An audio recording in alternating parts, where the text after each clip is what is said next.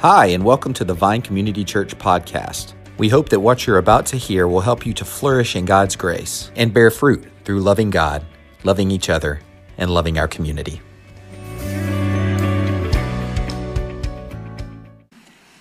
Hey, good morning. As we come, we're in God's Word, and we've been preaching out of Jeremiah chapter 31. And you know, our series has been called The One Big Story of God's Grace. And the whole Bible, from beginning to end, is really an unfolding of God's grace in Jesus Christ. And we shared from a few weeks ago that Jeremiah was known as the weeping prophet. What a name to be known by, right? And he was the weeping prophet because he was so filled with grief expressed over the sin and judgment of God's people. But you could also call Jeremiah the waiting prophet because he announced to God's people that there would be a day that was coming that soon that they would wait for, and the new covenant would come.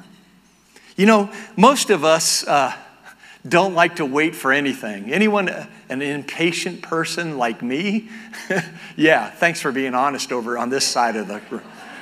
Good job. You know, waiting is really hard. It's whatever you're waiting for that you really want. That's something that's difficult. But God made his covenant of grace with his people, and he kept renewing it. Throughout the Old Testament, we have examples of his covenant, for example, with Moses and David. And in the Old Testament, people were waiting. And they looked forward and anticipated the coming of the days of the Messiah, the Savior of the world. And when Jesus came, he satisfied everything, all the requirements of what was called the covenant of grace. This means, this is the good news, church, we don't have to wait anymore. Yay! And that should be something we celebrate. So let's look at our passage this morning. This is from Jeremiah chapter 31. We're going to begin in verse number 31, and I'll remind you as we do each week, this is God's holy word. Behold, the days are coming, declares the Lord, when I will make a new covenant with the house of Israel and the house of Judah, not like the covenant that I made with their fathers on the day when I took them by the hand to bring them out of the land of Egypt. My covenant that they broke, though I was their husband, declares the Lord. For this is the covenant that I will make with the house of Israel after those days, declares the Lord. I will put my law within them, and I will write it on their hearts. And I will be their God, and they shall be my people. You see, this new covenant has three things we're going to look at this morning that we don't have to wait for anymore. But before we look at them, let me share with you just real briefly about covenants. In ancient times, people were pretty familiar with this concept of covenants because covenants were these promises that were made between people and nations throughout ancient times. And covenants were really vows that people would make to one another and would share both the responsibilities and the privileges. You know, it's kind of like today in a contract, if you will, in today's world. And you would say, for example, both parties, when they make a covenant, would add value to each other. For example, in typical treaties in those ancient days, a great king who had a powerful army and he could stomp on anyone would make a treaty with a lesser king. And the great king would say, I'm going to protect you and your lands, and I'm actually not going to kill you and put you in prison, which I could do, and take all your goods, but I'm going to protect you from other nations, but you have to pay me. And the lesser king of the other nation would have to pay the greater king in his nation, which was called tribute money. And so this was kind of the process of what would happen in those days. And if the lesser king didn't pay up, well, it wasn't good news for him. Because the lesser king would come and receive a curse or judgment, or, if you will, the wrath of the great king.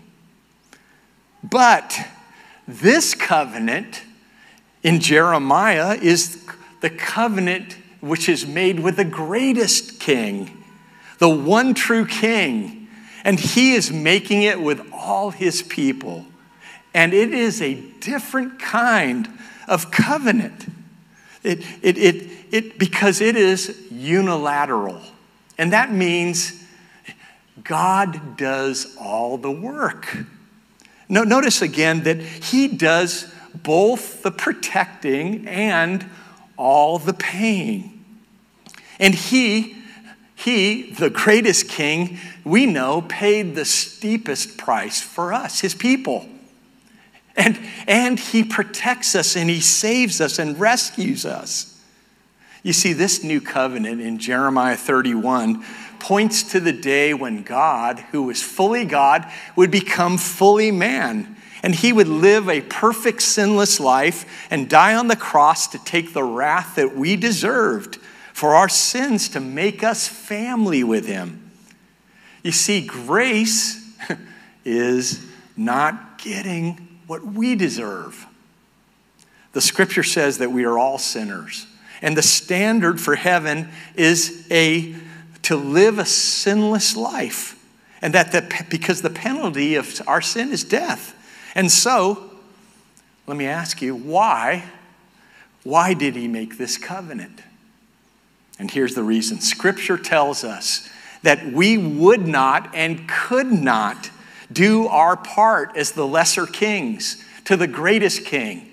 We could not pay the penalty for our sins.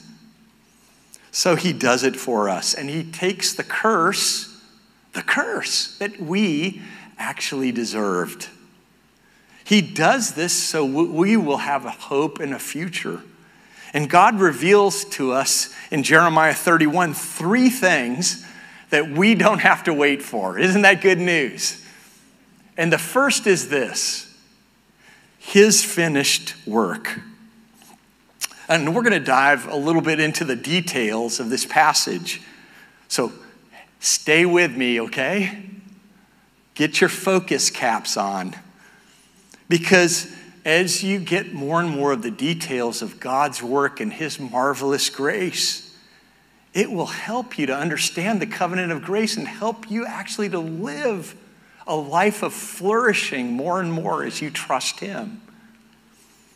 So let's dive in. Look at verse 31. It begins this way: "Behold, the days are coming, declares the Lord." Notice here it is God who is speaking. It's his authority, the declaration made through his prophet Jeremiah. And remember that the people there of southern Israel are now in 70 years of captivity as they receive this prophecy. So look at, things are not good. Just think about it if you're in a hard place right now. You need hope. You need grace. And here Jeremiah delivers this amazing promise. Here that God is going to bring hope, not just to deliver them back to the land of Israel, but we know down in verse 33 or so, he's going to change their hearts, and we're going to see more about that in just a few moments. But here he goes on in verse 31. Look at it. He says, "When I will make a new covenant with the house of Israel and the house of Judah." That word "make" is really, really pretty fascinating. It's actually the word to cut. And what happens when you get a cut? You bleed, right? If you're human, you bleed. And so here he's talking about cutting or making a covenant. And he's talking about, you think about the covenant with Abraham and with Moses, that it all involved a cutting of an animal.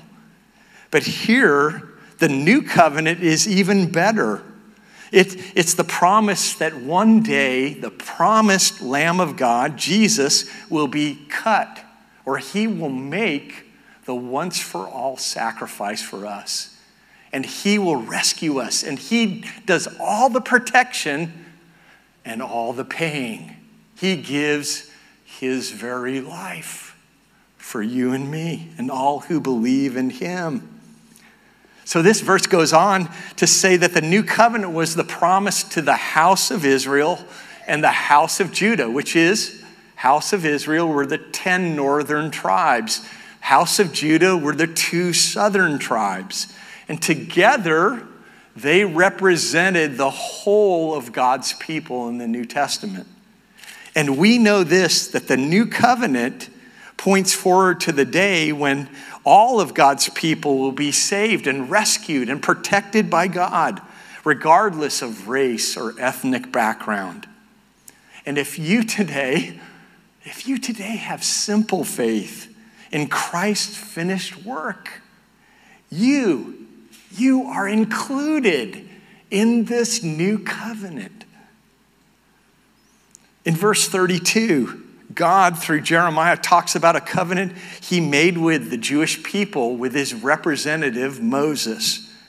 And after 430 years of slavery, the Lord freed his people from bondage and brought them into the promised land and the land of Israel. And here's the problem. Instead of worshiping God and just praising him for his work of salvation, they themselves turned to the gods of the lands around them, to other gods.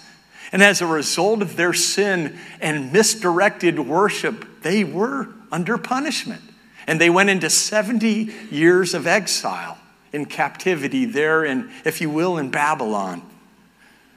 But here, Jeremiah in Jeremiah 31 is sharing with them hope that there will be a day they will be rescued. There is a new covenant coming. And you see, this new covenant was literally the pinnacle, the very top of God's grace and his work throughout all of history. When God the Father sent Jesus to die for our sins, 1 Peter 1:12 tells us that this is a day that prophets would prophesy about.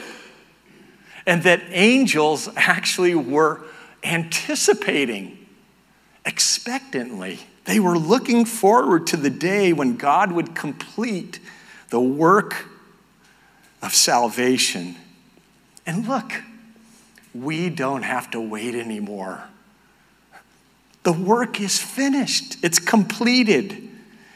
Remember, Jesus is the greatest of kings, and we are the lesser of kings. And we should be doing all the paying. But instead, he does all the paying for the curse of our sins. How good is this, church? And notice, what does he do? What does he actually do in the New Testament? Galatians 3:13. It says that Christ redeemed us from the curse of the law by becoming a curse for us. For it is written, cursed is everyone who hangs on a tree. Jesus took the curse for our sins, and his very last words, John 19:30, were these: it is finished. And we know the translation of that is the debt has been paid for his people. All that was needed, all that was required of the payment was finished at the cross. And we get grace now. You see, we don't have to wait anymore. No longer do we have to wait because it is finished. And some of you would like to say, I'd like this sermon to be finished right now. But I have 2 more things to share with you. You see, we don't have to wait anymore because not only is it finished, but we get continual heart change. The Lord says through his prophet, Jeremiah, in verse 33, look at it. It says, "For this is the covenant that I will make with the house of Israel. And after those days, declares the Lord, I will put my law within them and I will write it on their hearts." God promised a day when his grace would be applied to the hearts of his people. This would be a radical application.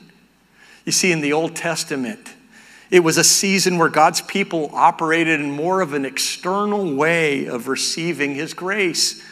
The law, including the 10 Commandments, were written on tablets of stone. And they were read only in certain gatherings by priests.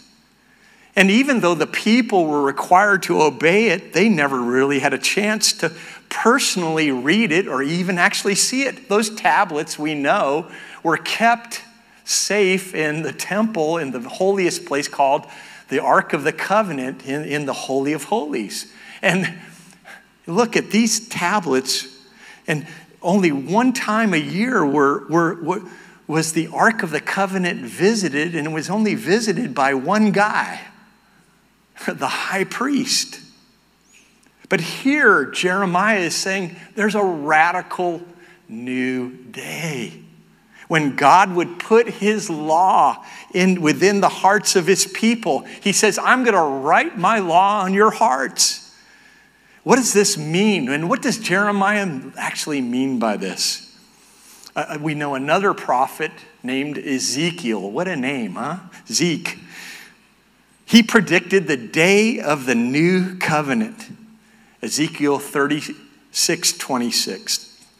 And I will give you a new heart and a new spirit I will put within you. And I will remove the heart of stone from your flesh and give you a heart of flesh. Simply put, Ezekiel and Jeremiah are talking about a day when Christ died, rose again from the dead, ascended into heaven, and poured out his Holy Spirit on all of his people by God's grace. His people would receive the Holy Spirit into their hearts. God would sovereignly change hearts and of his people and give them a new nature, and he would create in them a new desire to actually obey him and grow in him. This is the work of God, and this is what is meant when it says that God writes the law on their hearts. And look at church, we live in a better day that Hebrews prophesies and talks about. Because no longer is faith built around a system of just external conformity to laws in the law system. But faith in God and God's grace is about an inner transformation. We all should be changing constantly. Our hearts. Is your heart changing today? Are you taking the word of God and saying, God, grow me today? Teach me your word. Transform me by the power and person of your Holy Spirit who dwells in me. You see, not only do we don't have to wait anymore. We don't have to wait anymore for his finished work. We don't have to wait anymore for continual heart change. And thirdly and finally, we don't have to wait anymore for our new identity rooted in community. Look at the last verse, the end of verse 33. It says, and I will be their God, and they shall be my people. Unlike the Old Testament covenants, the new covenant is better. It's better because our identity as his people is highly personal. The blessing of the new covenant, you see, is tied to what Jesus has done and not how well we obey. Aren't you glad about that? This is why Jesus teaches in the Sermon on the Mount that we in the new covenant have a more intimate and an immediate access to God. This is pretty radical. Maybe not for you and me, but in the Old Testament times, they could not even say the name of God. We come to the New Testament from the Old Testament times, and we see that now we have this close relationship with God, and he is called Father, Father, over and over again, and even called the very personal name in Galatians 4, 6, and 7, Abba, which means Papa.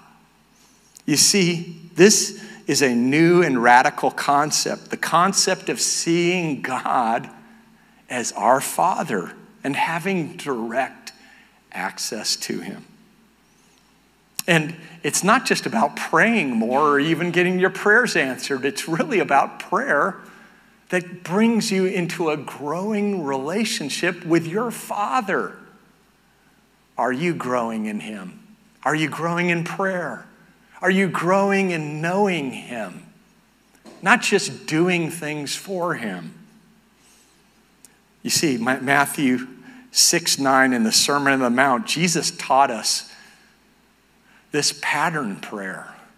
And he begins this, he says this, pray then like this, our Father. You see, at the heart of the new covenant is an intimate relationship with God. Jesus makes it possible for us to have relationship with him.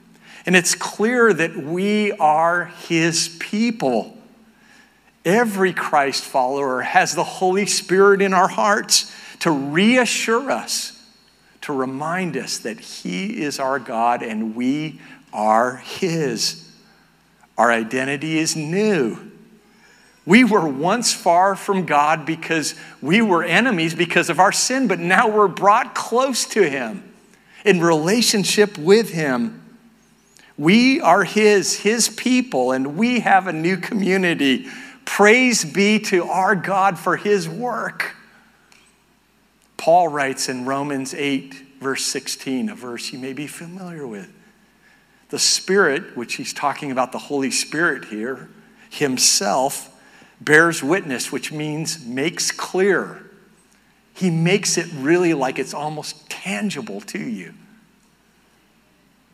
He bears witness with our spirit that we are children of God. You see, you and I don't have to wait to know God. You and I don't have to wait to have a new identity in Jesus. We have it if we know him. It's highly personal. It's here and now. See, in the Old Testament days, there were what were called signs and shadows. Signs and shadows were simply like signposts that pointed forward to a future reality. Shadows were reflections of the real thing. There were signs and shadows, and some of those signs and shadows were the temples. The temple sacrifices and the priests were signs and shadows pointing to a day when Jesus would come. You see, the temple pointed forward to the future when Jesus would come in our hearts and would become the temple where he would dwell. It was no longer just a building. The sacrifices in the Old Testament were the blood of animals that were temporary. They had to do it over and over again, but when Jesus was sacrificed at the cross, it was what? Finished. It was done. It was completely paid for. And finally, the priests. The priests were those in the Old Testament who were go-betweens or mediators between the people of God, the Jewish people, and God himself. But we come to the New Testament, and there is no longer a need for human mediation or go-between. Jesus becomes our mediator, God himself. And we can go directly to God. We can have immediate access. But notice that in the Old Testament times that these signs and shadows, temples, the temple sacrifices and priests were all done, individual people would come. But they had to go to a building that was built by Jewish people, and they had to go through the priests. They performed their worship in the context of Jewish community. Likewise, we today, we're individuals and have a very personal relationship with God, but don't miss this, because Americans can miss this. We do this all in the context of community. That's why you're here today in person. That's why you take all the effort to come, even though you got an extra hour. You see, community is a big part of our new identity. Our identity as his sons and daughters is not just as individuals. We are loved personally and intimately by God in the context of community. Look at verse 31 again. It's talking about this new covenant. It says this, and I will be their God, and they shall be my people. The identity of believers in the Bible is never, never disconnected from the context of community. In the Old Testament, my people was describing the nation of Israel. And in the New Testament times, my people is describing those who know Jesus Christ in personal faith in the context of the church. We were not created to live as individuals. That's why we gather together, and we shouldn't give up, as Hebrews says, the habit of meeting together. We need one another, not because we're so great in ourselves. We need each other to point one another to Jesus. We've got to spur one another on and remind one another of the truths of God's precious word. We, the church, are the community of faith that are vital for our own spiritual nourishment and growing health. Yes, faith in Christ, being a Christ follower, is highly personal and individual, and it is all in the context of a community. So listen, church, we no longer have to wait for his finished work. We no longer have to wait anymore for our continual heart change. We no longer have to wait anymore for our new identity rooted in the context of community. You see, as we prepare now for the Lord's table, it's a reminder of the new covenant. Do you know, what did Jesus say when he took the cup? He said this cup is the new covenant. We have someone there who's been here for a bit. This cup is the new covenant of my blood shed for you. You see, these signs point forward to a future reality when God's grace will know it and experience it even in a fuller way than today.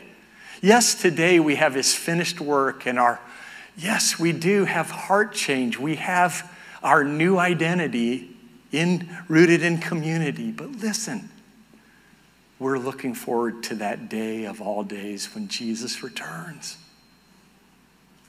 And or when we die and we are taken, those of us who know Christ as our God and Savior, and we're face to face with him. Thanks be to our Lord. And we need these reminders, these signs of his finished work. that we have become and are growing as his people. And to remind us not just of today's hope, but looking forward to the future when he will complete and restore all things. And there will be no more tears, no more pain, no more sin. I can't wait. How about you? That will be the day that we look forward to. May God be praised. May he be glorified. We don't have to wait anymore for many things, but we wait.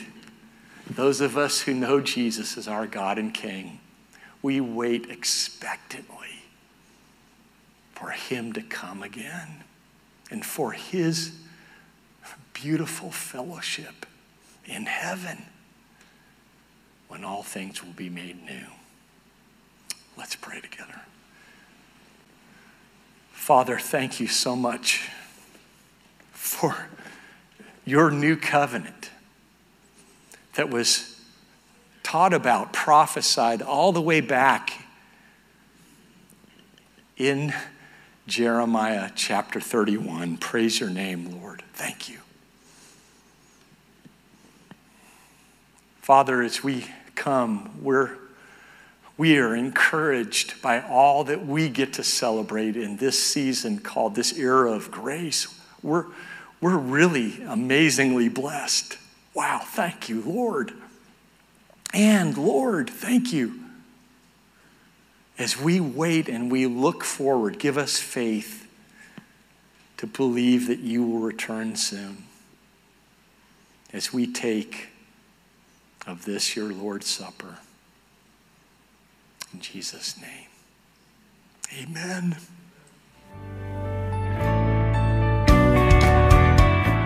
Thanks so much for joining us for this podcast. For more information, you can visit us online at thevinecc.com, download our mobile app, or visit us on Facebook or Instagram at thevinecc. Have a great week.